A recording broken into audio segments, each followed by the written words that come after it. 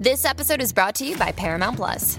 Get in, loser! Mean Girls is now streaming on Paramount Plus. Join Katie Heron as she meets the plastics in Tina Fey's new twist on the modern classic. Get ready for more of the rumors, backstabbing, and jokes you loved from the original movie with some fetch surprises. Rated PG-13. Wear pink and head to ParamountPlus.com to try it free. Survivor 46 is here, and so is On Fire, the only official Survivor podcast, and we have a twist this season. The winner of Survivor 45, Dee Valladares, will be joining us every week. We're going behind the scenes of the biggest moments, the how and the why things happen, and the strategy and analysis you can only get from someone like me, a Survivor winner. Listen to On Fire, the official Survivor podcast, wherever you get your podcast.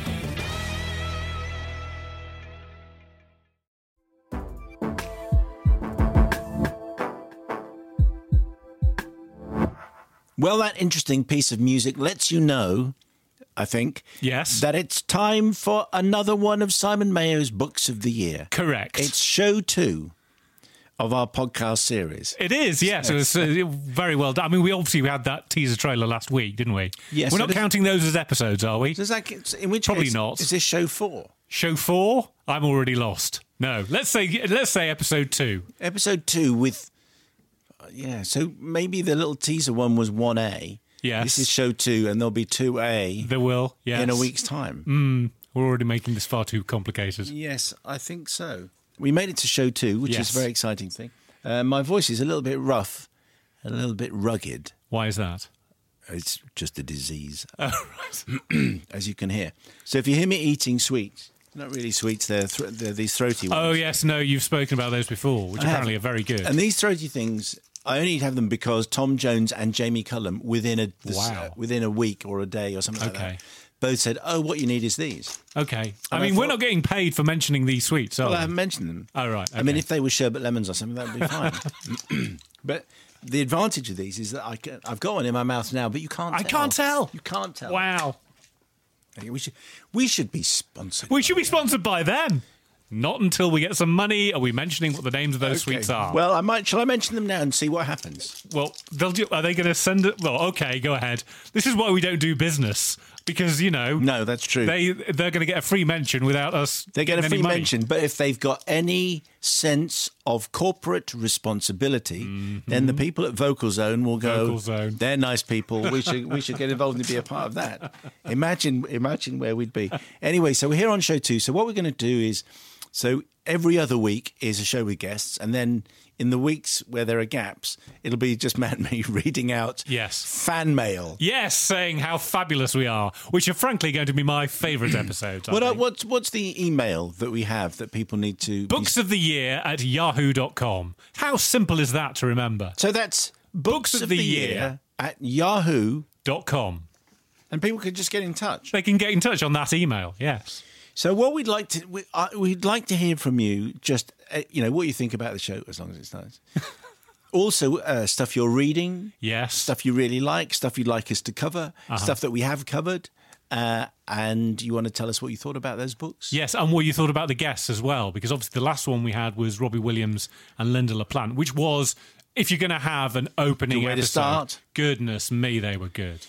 So coming up on this particular show, we have Louis de Berniere, who I guess you'll notice when you hear the conversation that we have that I'm going to try and avoid mentioning Captain Corelli. Yeah, I think he was happy about that, yes. Because I think that's probably, you know what, I've answered everything that there is to answer. Yes.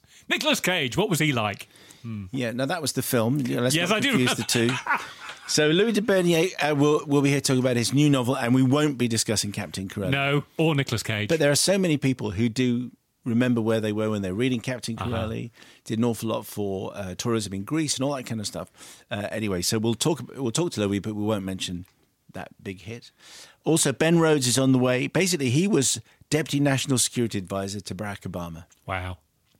He's the kind of guy that you could just say, "Shall we shoot the breeze, please, Ben?" Because you know a lot of stuff. So Louis and Ben on their way. So to the fan mail then. Yes, let's get into the fan mail. Wow. We've done very well. Do you want to go first? Yes. Okay. Well, there was we got an email from Sue Owen saying, firstly, not sure how I did it, but I have downloaded my first podcast, Books of the Year, and I loved it. Yes, of course really interesting content. Highlights having the pair of you together. Obvious rapport, leaps out at the listener. Funny, warm, intelligent, informative. Thanks so much. Keep it up. That kind of stuff means it's going to get read out. If you email that stuff in, we will read it out. So that's funny, warm, intelligent, and Yes. informative. Hello. We got a review. Our first podcast got a review in the Times. Hello.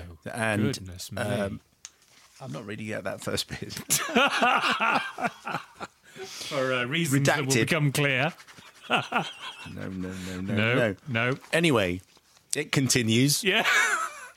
And it's good fun. Clearly, Yes. all those years of drive time have kept his contacts book filled nicely. Guests on this first show, Robbie Williams and Linda LaPlante, who were particularly excellent, inherently interesting with a great stash of anecdotes. Perhaps more interesting was the reaction to this podcast. It went straight into the charts in the top 10. And then, boom, it says, I wonder why that would have been there. Boom. Love it. And if you want to review us and then leave a 5-star comment. Yes, on iTunes, 5 stars. That would be nice. Nice to give the guests lots of time to relax, express themselves. Linda LaPlante and Robbie Williams, both very entertaining. The short story was excellent, thankfully. No accent delivery required. No accent. What could that be a reference to? Well, I don't know. Yes. So that short story did get a strong reaction. Yes, yeah. No, everyone loved the... this is 10-year-old Charlie who sent us in a story about Black Balloon. Brilliant, said another person. Such easy and enjoyable listening. And 10-year-old Charlie, what a star. Can't wait for next week's. To quote a well-known phrase, this is from Sparkly Darkly. Sparkly Darkly. Yes. To quote a well-known phrase, really enjoyed Fabulous. Really enjoyed both interviews. Robbie Williams was a total surprise. Very much changed my opinion of him. Linda LaPlante, extremely erudite as always. Look forward to her writings. Carry on, chaps. Loving the easy style, but informative nature too. Any chance of a podcast with the seriously naughty, non-BBC compliant tales too? Are we in that kind of zone yet where we can start doing adult-only books? I don't think so. Well, no. Well, but the thing is, this is an independent podcast, isn't it? We can say whatever we want. Really? I'm looking forward to this because we can talk about Vocal Zone. We're not getting paid. We can start telling people how to vote. Is that how it works? I don't think so. No? Oh, right. Can we? I don't think so. Tracy1671. Honestly, this is the first podcast I've listened to, and it was lovely tears having it. Yeah. Redacted. I'm getting slightly embarrassed by this whole thing now. Oh, it is. But it was great to get all of the reviews and thank you for saying nice things. Yes, it does. We really appreciate it. And as you know, we're going to be talking about 2 books in each one of the main episodes. There will probably be a fiction and there'll probably be a non-fiction in each. And we've teamed up with those nice people at audible.co.uk. Yes. To offer you a free audiobook of your choice. All you have to do is to register for a 1-month free trial to claim your free audiobook. There are over 200,000 to choose from. I account for only 2, which is a little bit embarrassing. The 30-day free trial means you can choose a free audiobook which is yours to keep whether or not you decide to cancel in the trial period. And you can sign up at audible.co.uk/books of the year. What's that address again? It's funny, just saying this stuff makes me feel slightly... Wrong? Yeah, slightly naughty. Audible.co.uk/books of the year. There you go. Yeah, it's fabulous stuff. That's very good. So, thank you very much for all the praise. Yes, please do send more in. And on with the show.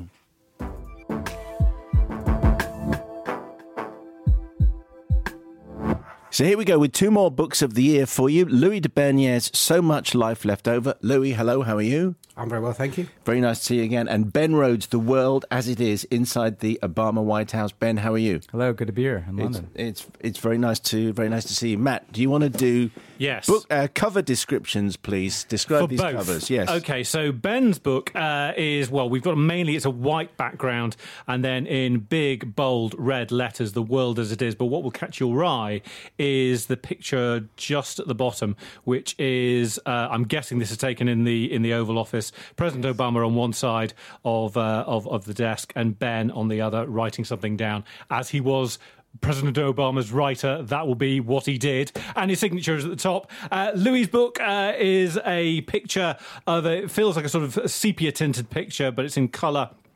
That's clearly a sort of dated picture from between the wars, which we'll get onto in a second. And I'm going to guess that this is a picture taken in Ceylon, where certainly the start of the book is set. And we've got a couple looking out to the photographer and a sort of avenue surrounded by trees, and Louis de Bernieres' name at the top, and so much life left over, picked out in bold and white. Very good, very beautiful Well done, description. I thought I did well. Yes, very happy with that. That's all we've got time for. So thanks to Louis and to Ben for coming in. When you're travelling the world and promoting the book, Ben, first, do you have time to read lots of other books? Do you get time to write whatever's going to be coming next? Do you find yourself singularly obsessed with just promotion? How's it feeling for you? Well, for me, it's been interesting because I was traveling across the United States first, and for me, people react to this book based on their experience of the last 10 years, but where they live in the United States colors in part how they react to it, right? What their political views are. There's such regional differences in the United States about, what issues people care about.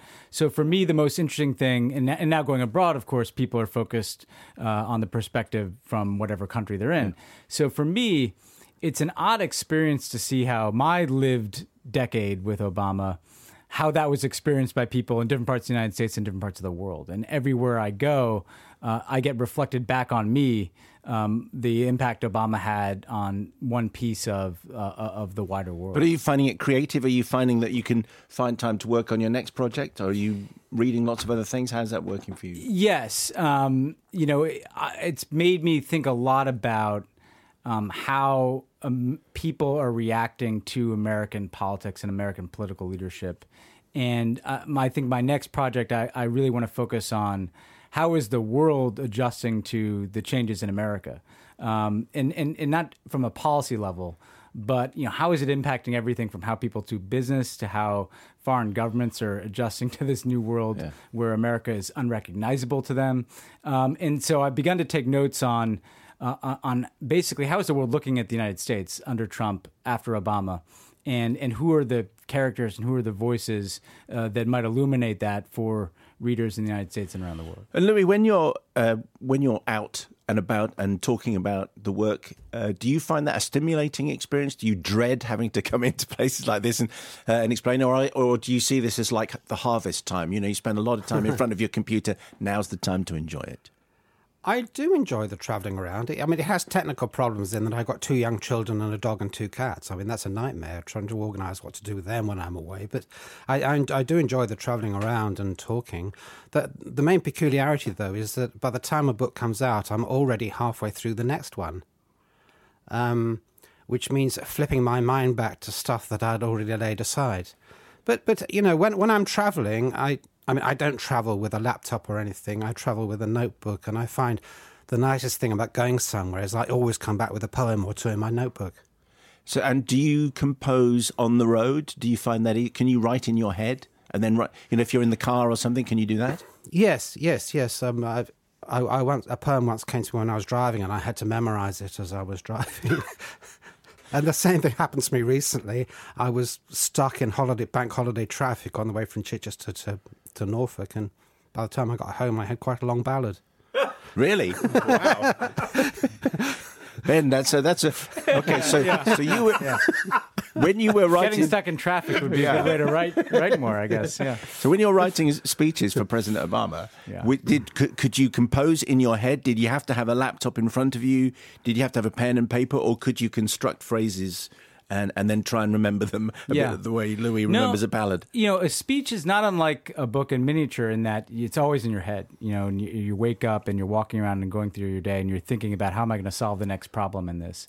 And because I wrote a lot of the speeches he gave about foreign affairs, we wrote a lot of those on the road, on airplanes, in hotel rooms, in motorcades, and he was constantly working on them to the very last minute. So Obama would be handing me handwritten edits to these speech drafts.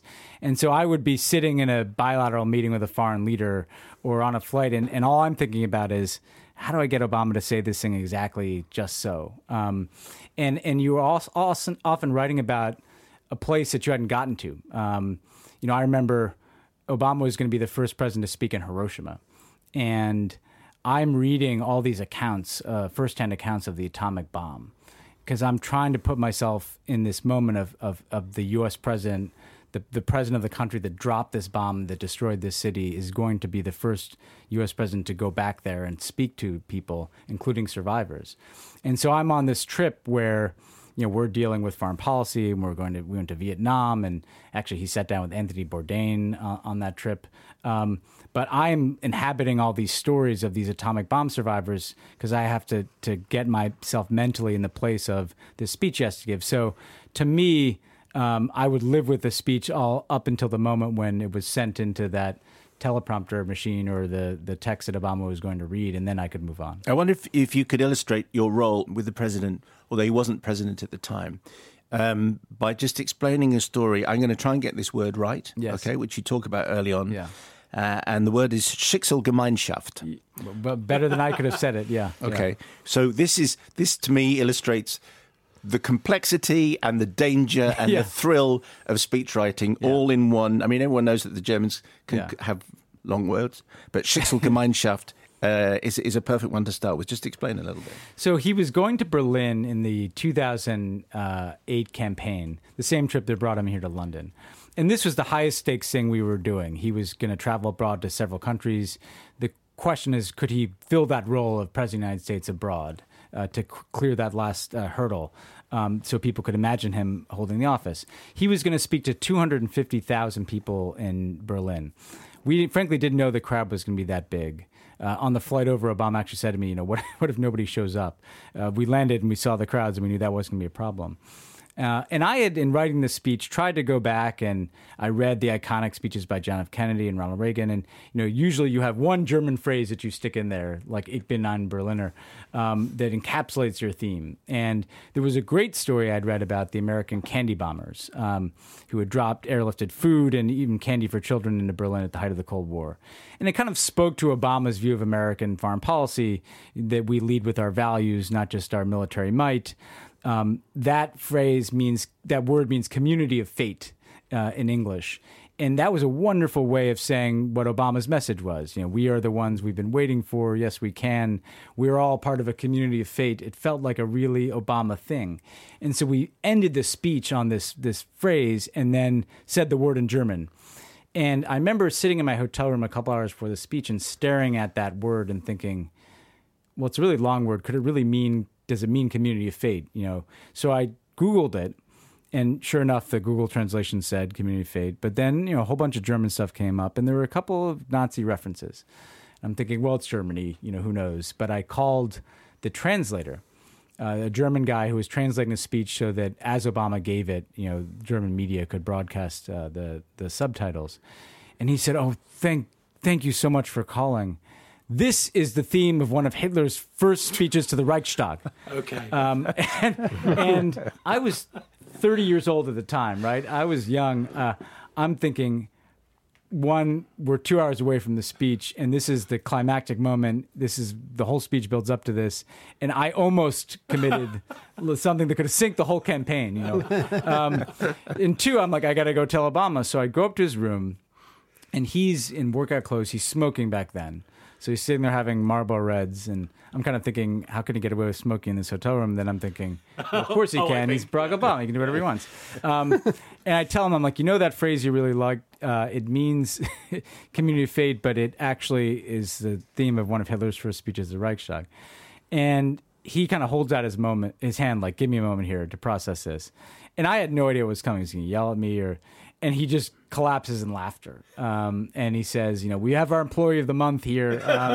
And it was a good window into him because he kind of got the absurdity of what journey we were on, that he didn't expect to be there either any more than I did. And we ended up taking it out, of course. But you realize, as a speechwriter, in the stakes of these, you're this close to making a fatal mistake. You feel like on every one of these things. And there's a huge adrenaline rush in that, but there's also a lot of paranoia that goes along with it. Well, Ich bin ein Berliner was a mistake as well. It should have been Ich bin Berliner. That means I'm a carriage. So this is actually why I looked up because I didn't want to make that mistake. So I knew the famous, whether I'm a jelly donut or I'm a carriage, and I was like, I better Google this to make sure it translates right. And instead, it turned out to be a much different kind of mistake we could have made. Google Translate. I'm constantly saying to my kids, you can't rely on that. I mean, it might be okay for a phone conversation, but don't put that into anything that you want to be judged. Exactly. Matt Williams on The World as It Is. Yes, I devoured this book, Ben. I was really looking forward to it. Obviously, the selling point of this is always going to be taking you inside the White House, taking you inside something that we see in movies, we see in films and on TV, but you want to get a sense of being in there.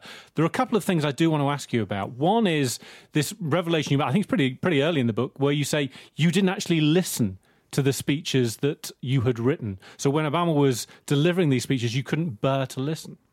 Yeah, being a speechwriter is a strange place because you are completely obsessed with this text, and you kind of have ownership of it throughout the process.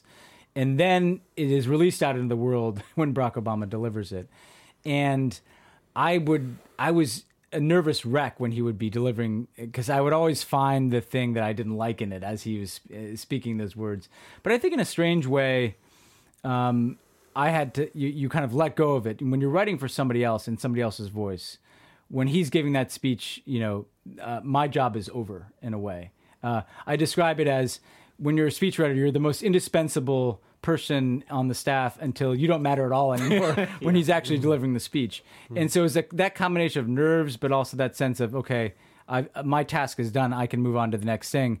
I spent a lot of time at iconic Obama speeches pacing outside, avoiding having to be in the room myself. But there is one speech there's a part of a speech that he gives, which I'd love you to tell a story about, which is, I'm just going to call it the Amazing Grace speech, which just to tell us the context of Well, that was it was 2015, and there had been this shooting in a black church in Charleston that was South Carolina, which was particularly awful. A young white supremacist went into this church and asked to join a Bible study and was welcomed by these African Americans, and then he shot them all. It was a combination of the racism in America and the gun violence. Two of the most toxic issues that shadowed the Obama presidency. He originally said to us, I've given too many eulogies because of gun violence. I don't even know that I have the words to summon on this, and maybe I'll just attend this memorial service and not speak. But he ultimately ended up going. He got a first draft of this speech, and you as a speechwriter, and I was not the lead speechwriter on this because it didn't have to do with the world, didn't have to do with foreign policy, but I was very close to the guy who was writing it. He's one of my closest friends. You're hoping that Obama will rewrite the speech because actually the more he puts his own voice into it, the better it's going to be. And the night before, he had rewritten the whole speech by hand, and he had framed it around this concept of grace and the American hymn Amazing Grace. And as he was getting ready to leave, he made a comment that caught us off guard. He said, if the Spirit moves me, maybe I'll sing. And we didn't think that he was actually going to do that. I didn't go with him. I was sitting in my office, and I was beaten down this time. I described kind of the toll that these jobs take on you. It was a period of particular exhaustion. And I'm sitting and watching him deliver the speech, and I can tell he's finding a voice here that I haven't heard before. And often in black churches, he would kind of almost, he would summon that tradition of American oratory and feed off the audience. And already that speech was one of his best ones. But then I remember I'm watching this man who I've sat across from for thousands of hours the last decade, and I see him get to this moment in the speech where he just pauses, and it's a long pause, and I can see something in his eyes, and I'm like, oh my God, he's going to sing. Like I could tell, and suddenly this sound emerges from him, and he's singing, And you could see just the release in that room. People jump to their feet. There's mourning, but joy and every kind of emotion encapsulated as he sings the words to Amazing Grace. And I'm sitting at my desk and I'm just sobbing, and I'm not a crier. But it felt like this release of all of the emotions that had been building up inside of him and inside of all of us about this tragic event in Charleston, the loss of those people, but also all these forces in American life. And can we salvage something hopeful from that type of tragedy? And when you work for a political leader, there's always something that is, particularly a transformative one like Obama, unknowable, intangible about them. They find a reservoir inside themselves that you didn't know was there. And as I'm watching him sing, I'm thinking, this is that unknown piece of Obama emerging, and we're all witnessing it. And it was like witnessing the purest expression of who he was for the very first time.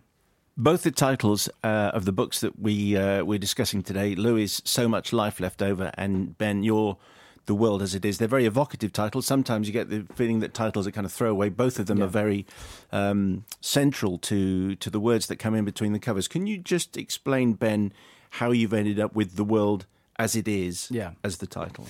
So, another speech he gave when he got the Nobel Peace Prize, he also rewrote a lot of that speech, and I was a speechwriter on that. And he made that speech about the central tension of not him getting the award early in his presidency, but him being the commander-in-chief of a nation at war and getting a peace prize.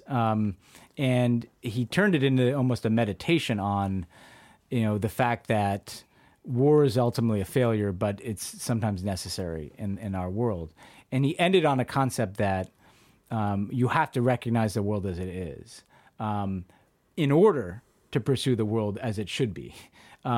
So it's not a kind of policy statement of realism, which is, I think, how it can be taken, and that's fair. But what he's saying is to be an idealist, to be someone who wants to aspire to be like a Martin Luther King or a Gandhi, who are his heroes, or Mandela.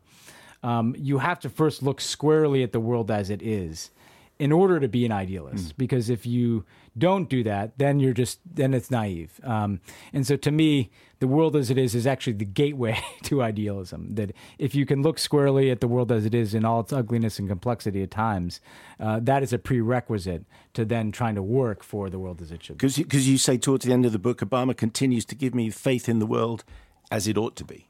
Yes. And again, in order to have that faith, you have to be willing to confront the realities of the world as it is.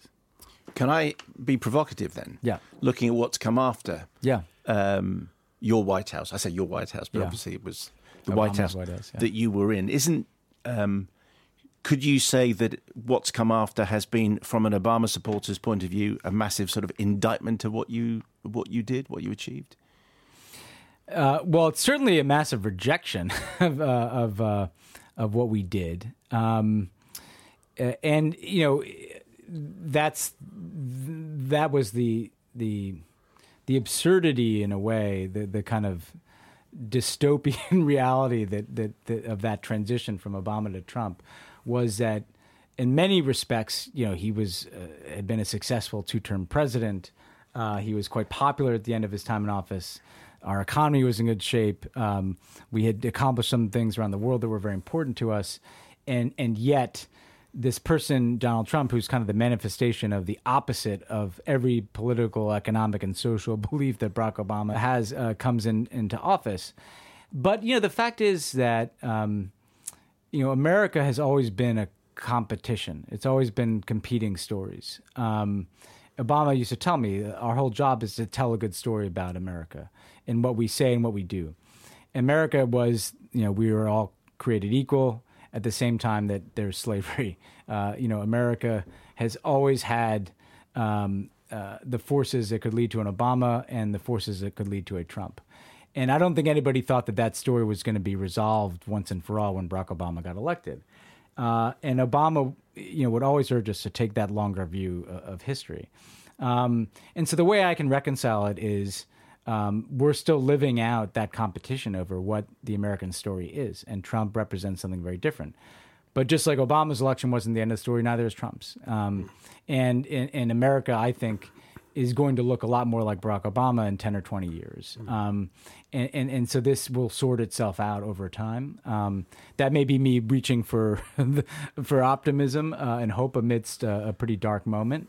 But you have to see yourself as someone who's not just accumulating a scorecard of accomplishments in office. You're in a continuum of a very contested American history. So in the early stages of the book where you record Barack Obama, this is after Trump's election, and in that interim period saying maybe I was 10 or 20 years too early, is that what you're suggesting there? That the forces of demographics and history are on your side, even if this convulsion has happened now? Yes. I mean, what he's referring to there is that demographically, Donald Trump couldn't get elected in 20 years.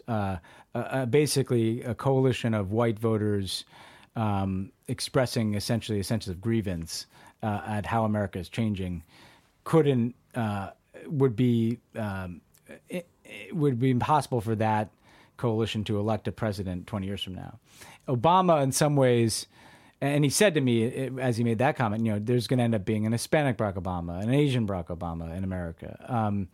In some ways, though, what he did is he jumped the line. He caught lightning in a bottle in 2008 as a young man.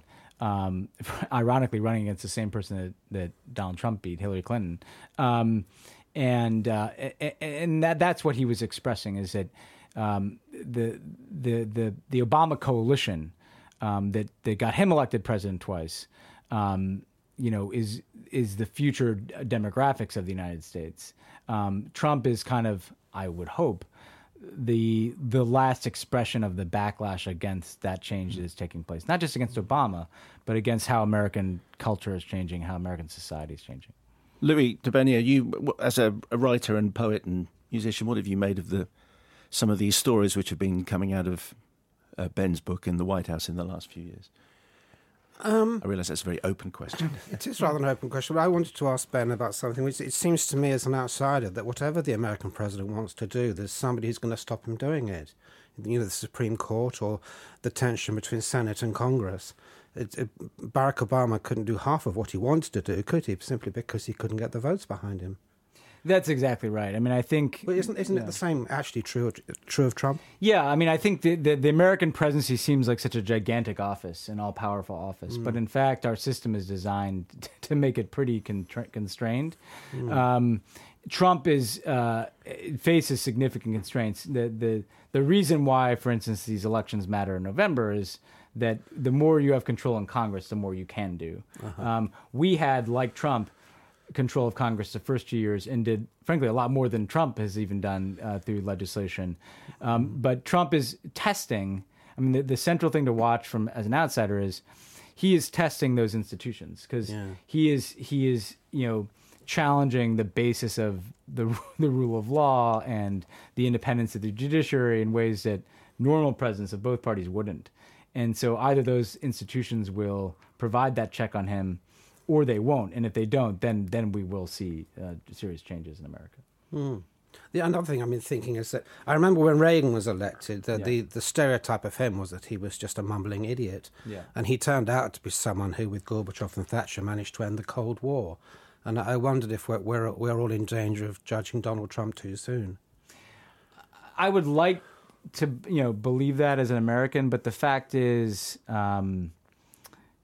what is so different about Trump is, ideologically, I wouldn't agree with Reagan, but, Trump is in many ways just a profoundly unserious person. I mean, the cavalier approach to the truth, for instance. I mean, the constant bombardment of lies, frankly, is upending kind of American politics in a way that, Reagan was an outsider, but he had serious people around him and had a clear agenda.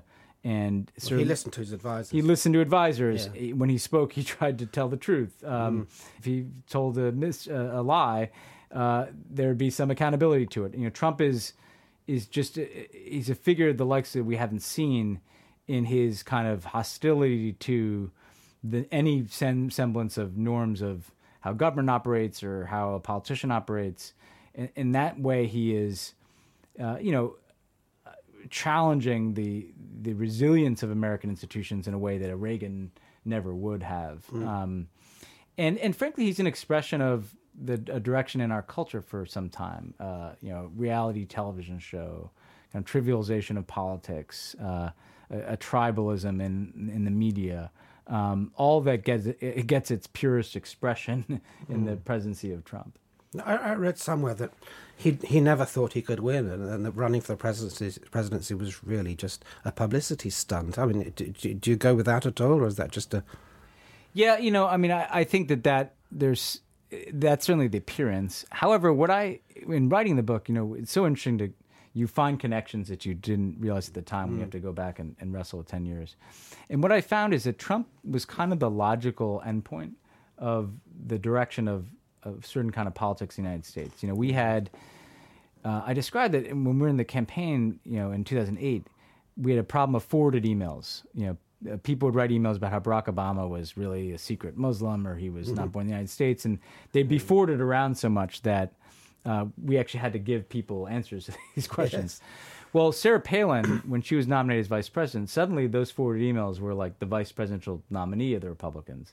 And suddenly you have someone saying these things out in the open and kind of mainstreamed that kind of paranoid conspiracy theory, kind of white grievance politics. And then you had kind of this blanket opposition to everything Obama did, and hostility to anything Obama did, coupled with conspiracy theory, including Trump saying, he wasn't born in the United States. And by the time the Republican presidential campaign started in 2015, Donald Trump was the most logical nominee of that party because, it just all-out hostility to Obama, conspiracy theory, kind of white grievance. He seemed like an alien, landed on that stage. But in fact, the reason that he was the leader of that pack the entire race is because that's actually the direction that politics had gone in under Obama, and frankly, probably for the last 2 decades.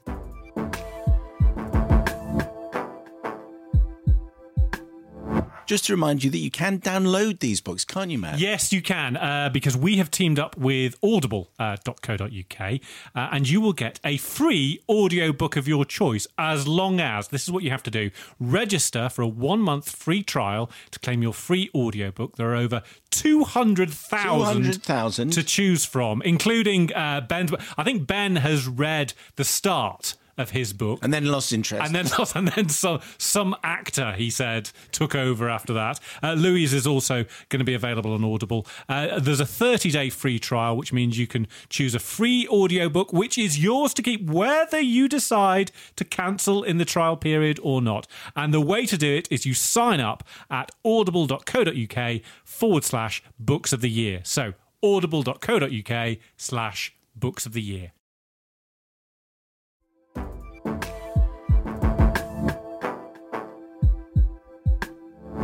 Ben Rhodes' book is The World as It Is. We'll talk more with Ben in a bit. Louis de Bernieres' book is So Much Life Left Over, and we've described the cover, Louis, and I love the title. I think both titles of our books today are very evocative. Can you explain as much as you feel free to about why this is the title of the book, please? There are two reasons. One is that I like titles that have a poetic rhythm to them. So this is a trochaic trimeter. It's da da da da da da. So much life left over. You see what I mean? Just explain what it is again. A trochaic trimeter. Okay. So it's 3 feet. Where it's basically so much life left over. You see. Boom, boom, boom, boom, boom, boom. Okay. So that's my previous book was a iambic trimeter, but the real reason is that this is a part of a family saga, although I want the volumes to be able to be read separately. And in the previous book, there are 2 fighter pilots who survived the First World War unexpectedly. They both thought they were going to be killed. And they have a conversation towards the end of that book about what on earth are they going to do with so much life left over. And so I took that that phrase from that conversation for the title of the next volume. So this is what they do next. Reading these 2 books together, I felt for Ben and for President Obama maybe that so much life left over is sort of like what's still to come. But I thought, Louis, as it's a it's a wonderful kind of engine for your story. This sense of, blimey, we survived the war, which we did not expect to do, and what do we do next? Yes, I'm only trying to put myself in their place. I think that's what I would have felt having survived a war like that. I asked my father what it was like to have survived the Second World War, and he didn't really know how to answer. I said, have you ever done anything as important as that again? And actually my father thought that he had, because he ran a children's charity. But I think for a lot of people, the living after a war is some kind of very confusing, bewildering postscript to the most important thing they've ever done. Would we call it survivor's guilt now, or is it more complex than that? I think bewilderment is a better word. So introduce us to Rosie and Daniel. As you say, this is this book stands on its own, but it's also it comes after The Dust That Falls from Dreams. Just introduce us again to Rosie and Daniel, then, and who they are and where they are. Yeah. Well, there are three families living side by side in a street in Eltham, which used to be Kent and is now London, and they're Edwardian children. They call themselves the Powells. There's a whole pack of them. Rosie lives in the middle house, and she with her three sisters, and she's in love with a boy next door, an American boy next door called Ashbridge, and Ashbridge volunteers for the British Army, even though he's an American citizen, and he gets taken on, and he's killed within weeks in 1915, and this is based on what actually did happen in my family, and there's another boy on the other side who lives next door called Daniel with his brother Archie, and Archie is horribly in love with Rosie and never manages to get over that. He ends up on the northwest frontier to be as far away from his passion as he possibly can be.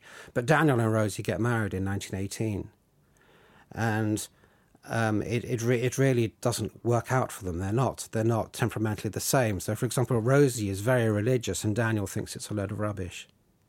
You know. And this is that they make a muddle of their efforts to survive after the First World War. There was terrible unemployment, which was made worse by the crash, which I think was in 1928. And what the novel does is take all of the characters, plus one or two more, from the First World War to the beginning of the Second World War, when suddenly there's something terribly important to do again. Yes, which I want to come to in just a moment. It's dedicated to your grandparents. You've hinted at your own family's input here. It's dedicated to your grandparents who tried to start a new life in Ceylon. I think the word "tried" is quite interesting. Just explain that. Well, I actually don't know what went wrong, which is a good thing because I'm writing fiction. I'm not writing a family history. What I'm trying to do is create elaborate lies so that we got a sort of virtual or metaphorical truth rather than what really did happen. My grandparents did go out to Ceylon to work on the tea plantations. My grandfather was more of an engineer than anything else, and I think he was probably maintaining the machinery. But something went wrong. My grandmother, for example, had a miscarriage, and then later on my father was born, and for some reason nobody knows they came home. And after that, they progressively drifted apart until my grandfather was away so long that he hadn't come back at all. It's all been a terrible mystery. My grandfather turned up dead in the Rocky Mountains at the age of 96, living in a little green hut. Wow.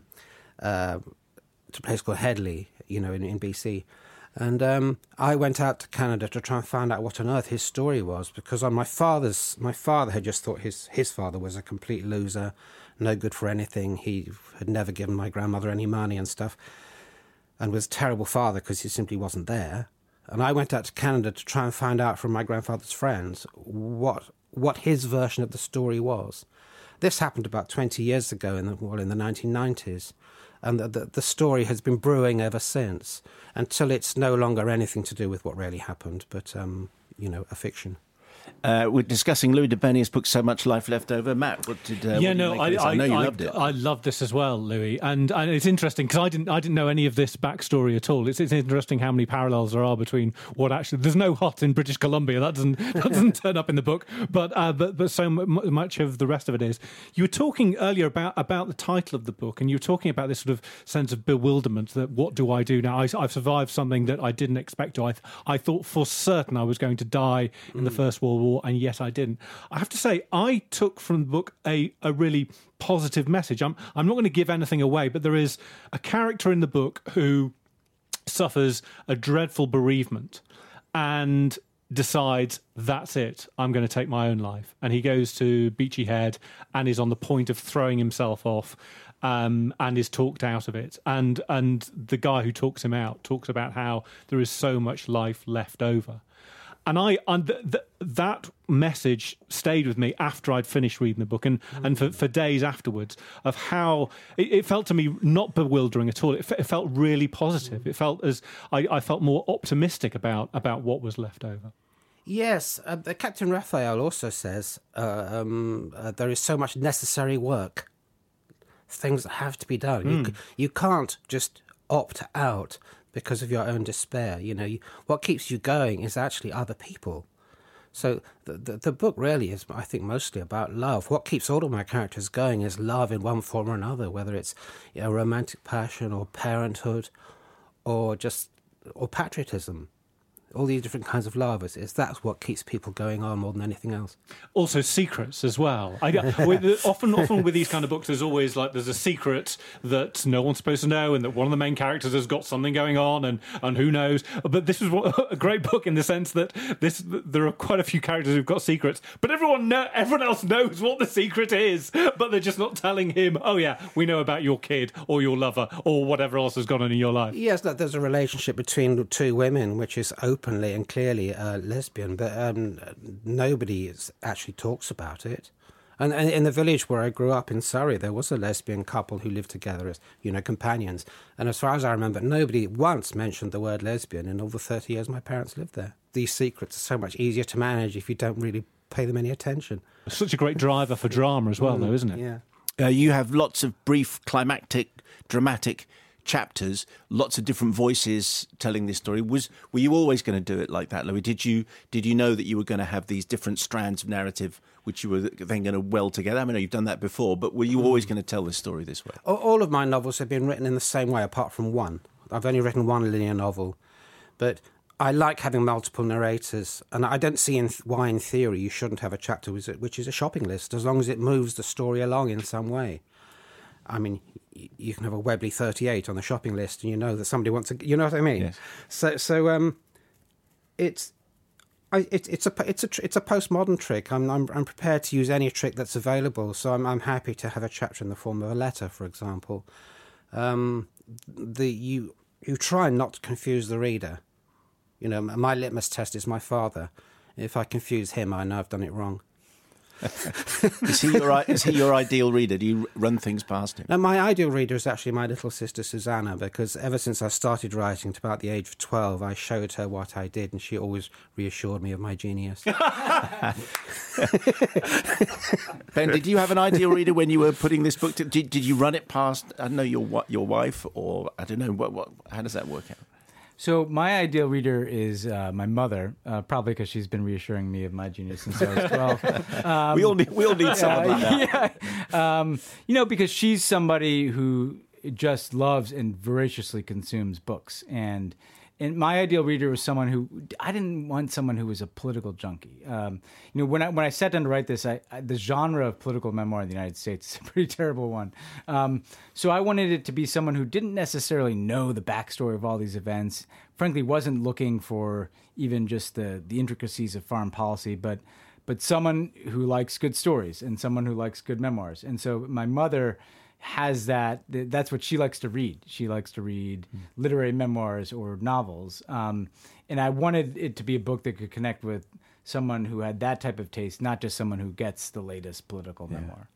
Louis, was it easy to, I mean, it feels effortless and beautiful, conjuring up Ceylon, the world of the plantations and the workers' huts and the colonial houses. Was that fun for you?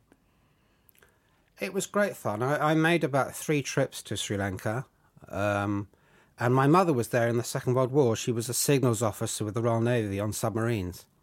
So she loved Ceylon. I remember when avocados suddenly turned up in the shops in the 1960s. She was absolutely thrilled. She hadn't seen one since 1945. So she was terribly fond of Ceylon. She talked about it a lot. And I did, I think, 3 research trips, which were very good adventures and extremely interesting. For this book, I consulted a man called Professor Kingsley Da Silva, who was a historian of British colonial, history in Sri Lanka, and he gave me masses of information. I needed to know what happened to the children of mixed race, for example, and he knew it all. It's research. I don't know how you feel, Ben, but research is possibly the most interesting part of the job. Yeah. No, to me, that's the most fun because you're finding. One of the things I like to do is also imagining the stories that I didn't even get to tell. I mean, just hearing Louis talk about Sri Lanka, I describe some of my travel to Burma, and I actually described the scene in the book of going to Rangoon and meeting with people who are doing historical preservation. And I'm there to do politics and to meet with Aung San Suu Kyi. But these young people were obsessed with preserving the old city. And in the middle of this teeming Southeast Asian metropolis, they're taking me into these buildings that from the outside look totally dilapidated, but then there's just gorgeous Art Deco tiling, and they take me into a theater that, like, from the outside looks totally run down, but inside there's lavish red balconies and huge thick curtains, and you're imagining all the stories that have taken place here, And so for me, when I was even doing this book, I would have to learn more. I liked to learn more about the settings of places where we were, so I could give just a little bit of backstory. Here's, I wrote about Laos. But I kind of became consumed with learning the story of this distant country that most Americans don't know anything about. I use very little of that in the book, but in your own mind, you're thinking, what are the stories of all the people who passed through these places, and maybe I'll return to those someday, hopefully, to tell those stories. One of the things I like to do is walking through old graveyards. Yes, you find out that there was a yellow fever epidemic in 1908, and that kind of thing, which otherwise would have passed you.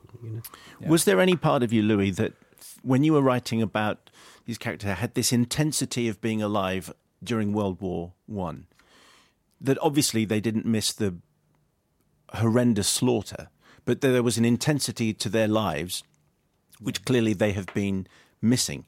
Did you ever? I was thinking, thankfully, we don't have those experiences anymore. We don't have those events which give us that sense of intensity. Except we all have a youth which we look back on, those sort of passionate days when we did idiotic things and sort of fell suicidally in love with inappropriate people and things. we all have those things to look back on from a sort of safe distance. I'm 63 and I feel a lot safer than I used to.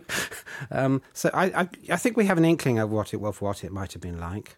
Do you think? I just felt I introduced Bros at Wembley, and that was the only thing that I could. They were a big band in the 80s. Yeah. I was just explaining to our Americans.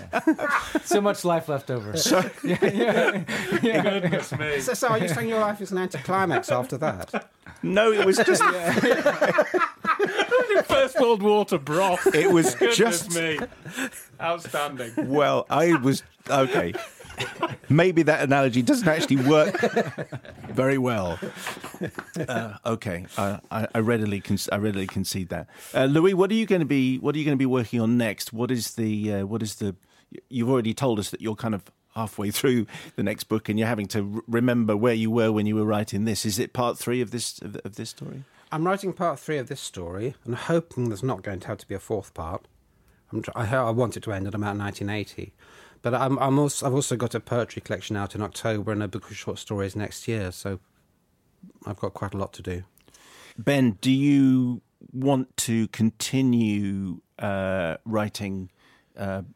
This feels as though we want to understand more of the world as it is. Yeah. I would quite like to see your assessment of 4 years of Trump, and is this the area that you're going to be staying with? Well, one of the things that's been really interesting about having this book out is, for the first time in 10 years, I'm not speaking on behalf of somebody else. I'm not just explaining Barack Obama to people.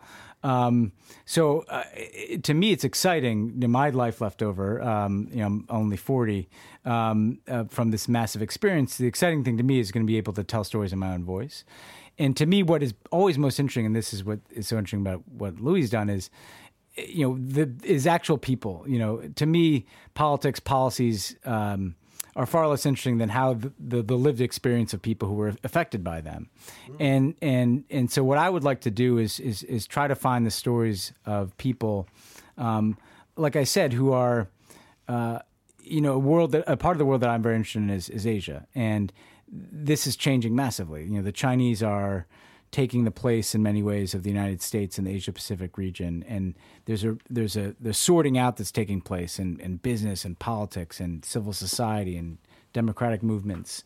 And I would like to tell the stories of those people. What is it like to be in Southeast Asia and to be navigating this shift from American influence to Chinese influence? How is that impacting people's actual lives? And so, yes, it does have to do with Trump, because the world is changing because of Trump being president. The world is changing their views of the United States because of Trump being president. But to me, what's less interesting is kind of the reality show in Washington. And what's more interesting is what does this mean for someone who's a civil society activist in Burma? Or what does this mean for someone who's a business person in Singapore? Or what does this mean for someone who's a prime minister of Japan, right? And so I'd like to lift those actual human stories out of this very strange political moment we're in. And is it fair to say, Ben, that Obama sort of heralded in this age of the outsider? Because if we are looking for parallels, and I get there are massive differences between Trump and Obama, but Obama in 2008 was seen as the outsider. Trump absolutely was the outsider. We've had recently a young woman winning a primary in the States who was very much the outsider, who was outspent by 10 times by her opposing candidate. And there seems to be that kind of avenue going down, particularly in US politics at the moment, of the outsider prevailing over the establishment. Yeah, I think that people don't fully appreciate, as I've reflected on this, you had the catastrophe, you had the 9/11 attacks, and then you had the twin catastrophes of the Iraq War and then our financial crisis. A complete failure, in my view, of the kind of foreign policy establishment and then kind of the economic policy establishment and the political establishment in general. I think those twin catastrophes made Americans profoundly turned off of their own establishment, and searching for outside voices. And obviously, Obama and Trump, they had some similarities in terms of their diagnosis of the problem. They had completely different solutions about what to do about that. But I think it does reflect. I think people don't realize how much the kind of American psyche was impacted by the first decade of the 21st century, and those seeming failures of the people who were supposed to know better. And it did make them open to outside voices, non-traditional voices, and obviously, in my view, to the worst with Trump. But I think we're going to continue to see that type of trend. And if Barack Obama continues to give Ben faith in the world as it ought to be, Louis, is there anyone who gives you faith in the world as it ought to be? I see it in the ordinary people around me. Yeah. I live in a Norfolk village where everybody is really basically very decent, very helpful, full of loving kindness. And I see that in my own children. I have 2 very young children. So that's really where I get my hope from. I think if other localities are the same as mine, then we're okay. I think we should finish before we lose the hope. Yeah. It's all very good. It's all back to hope, Ben. Yes, see? Yeah. Familiar territory for you. It's a better place to land than fear. It is. Louis de Bernieres' book is So Much Life Left Over. Ben Rhodes' book is The World as It Is Inside the Obama White House. Ben and Louis, thank you very much indeed. Thank you. Thanks. There'll be another big show, a proper episode, like episode 3. on its way in a fortnight's time. Who are going to be our guest next We time are going round? to have, and there's really good books, these. D.B. John has written a book about North Korea. Now, it is a fiction, it's a thriller, but so much of it is based on fact. And D.B. John travelled extensively in North Korea, which you can't say for everyone. And so that's one guest. The other guest is Ant Middleton, who is ex-parachute regiment, ex-Marines. You will have seen him on that SAS show on the telly, and he's also in Special Boat Squad. He's Bit of a weakling in yes, general. I really. reckon I could have him. No, I couldn't. So they're going to be our guests in a fortnight's time. And as and when, what we'd really like to do is to feature some unpublished writing as well. And if you're listening to episode 1, you'll have heard the story from 10-year-old Charlie Hawkins about his black balloon. Vicky Beale said, wonderfully empathetic, intuitive and sensitive story. Had me in tears on the treadmill this morning. A proud mum for Gina, who's Charlie's mum. Bravo, Charlie. I would read anything you write with anticipation. And Crumble Cake says, your little boy's story was amazing. Quite right that you should be a proud mum. Well done to Charlie for having such insight and emotional maturity at the age of 10. Not all of us get that as adults. And I can safely say that from the point of view of being a psychologist. Wow. Anyway, so thank you very much. We've passed all that on, and Charlie's mum is particularly proud. She is, yeah. Quite right So too. if you come across either as a parent or as a friend or as a teacher some amazing writing, we will feature what we can and when we can. As we said last time, we don't want like a vast tome, couple of paragraphs, like 90 seconds worth, that kind of thing. That would be fantastic to see and to look over that. What's the email again? The email again is so simple. It's booksoftheyear@yahoo.com. booksoftheyear@yahoo.com. Matt, thank you so much for Thank joining you. us once again. We'll see you with one of our mini episodes in a week's time and back with the big guests in a fortnight.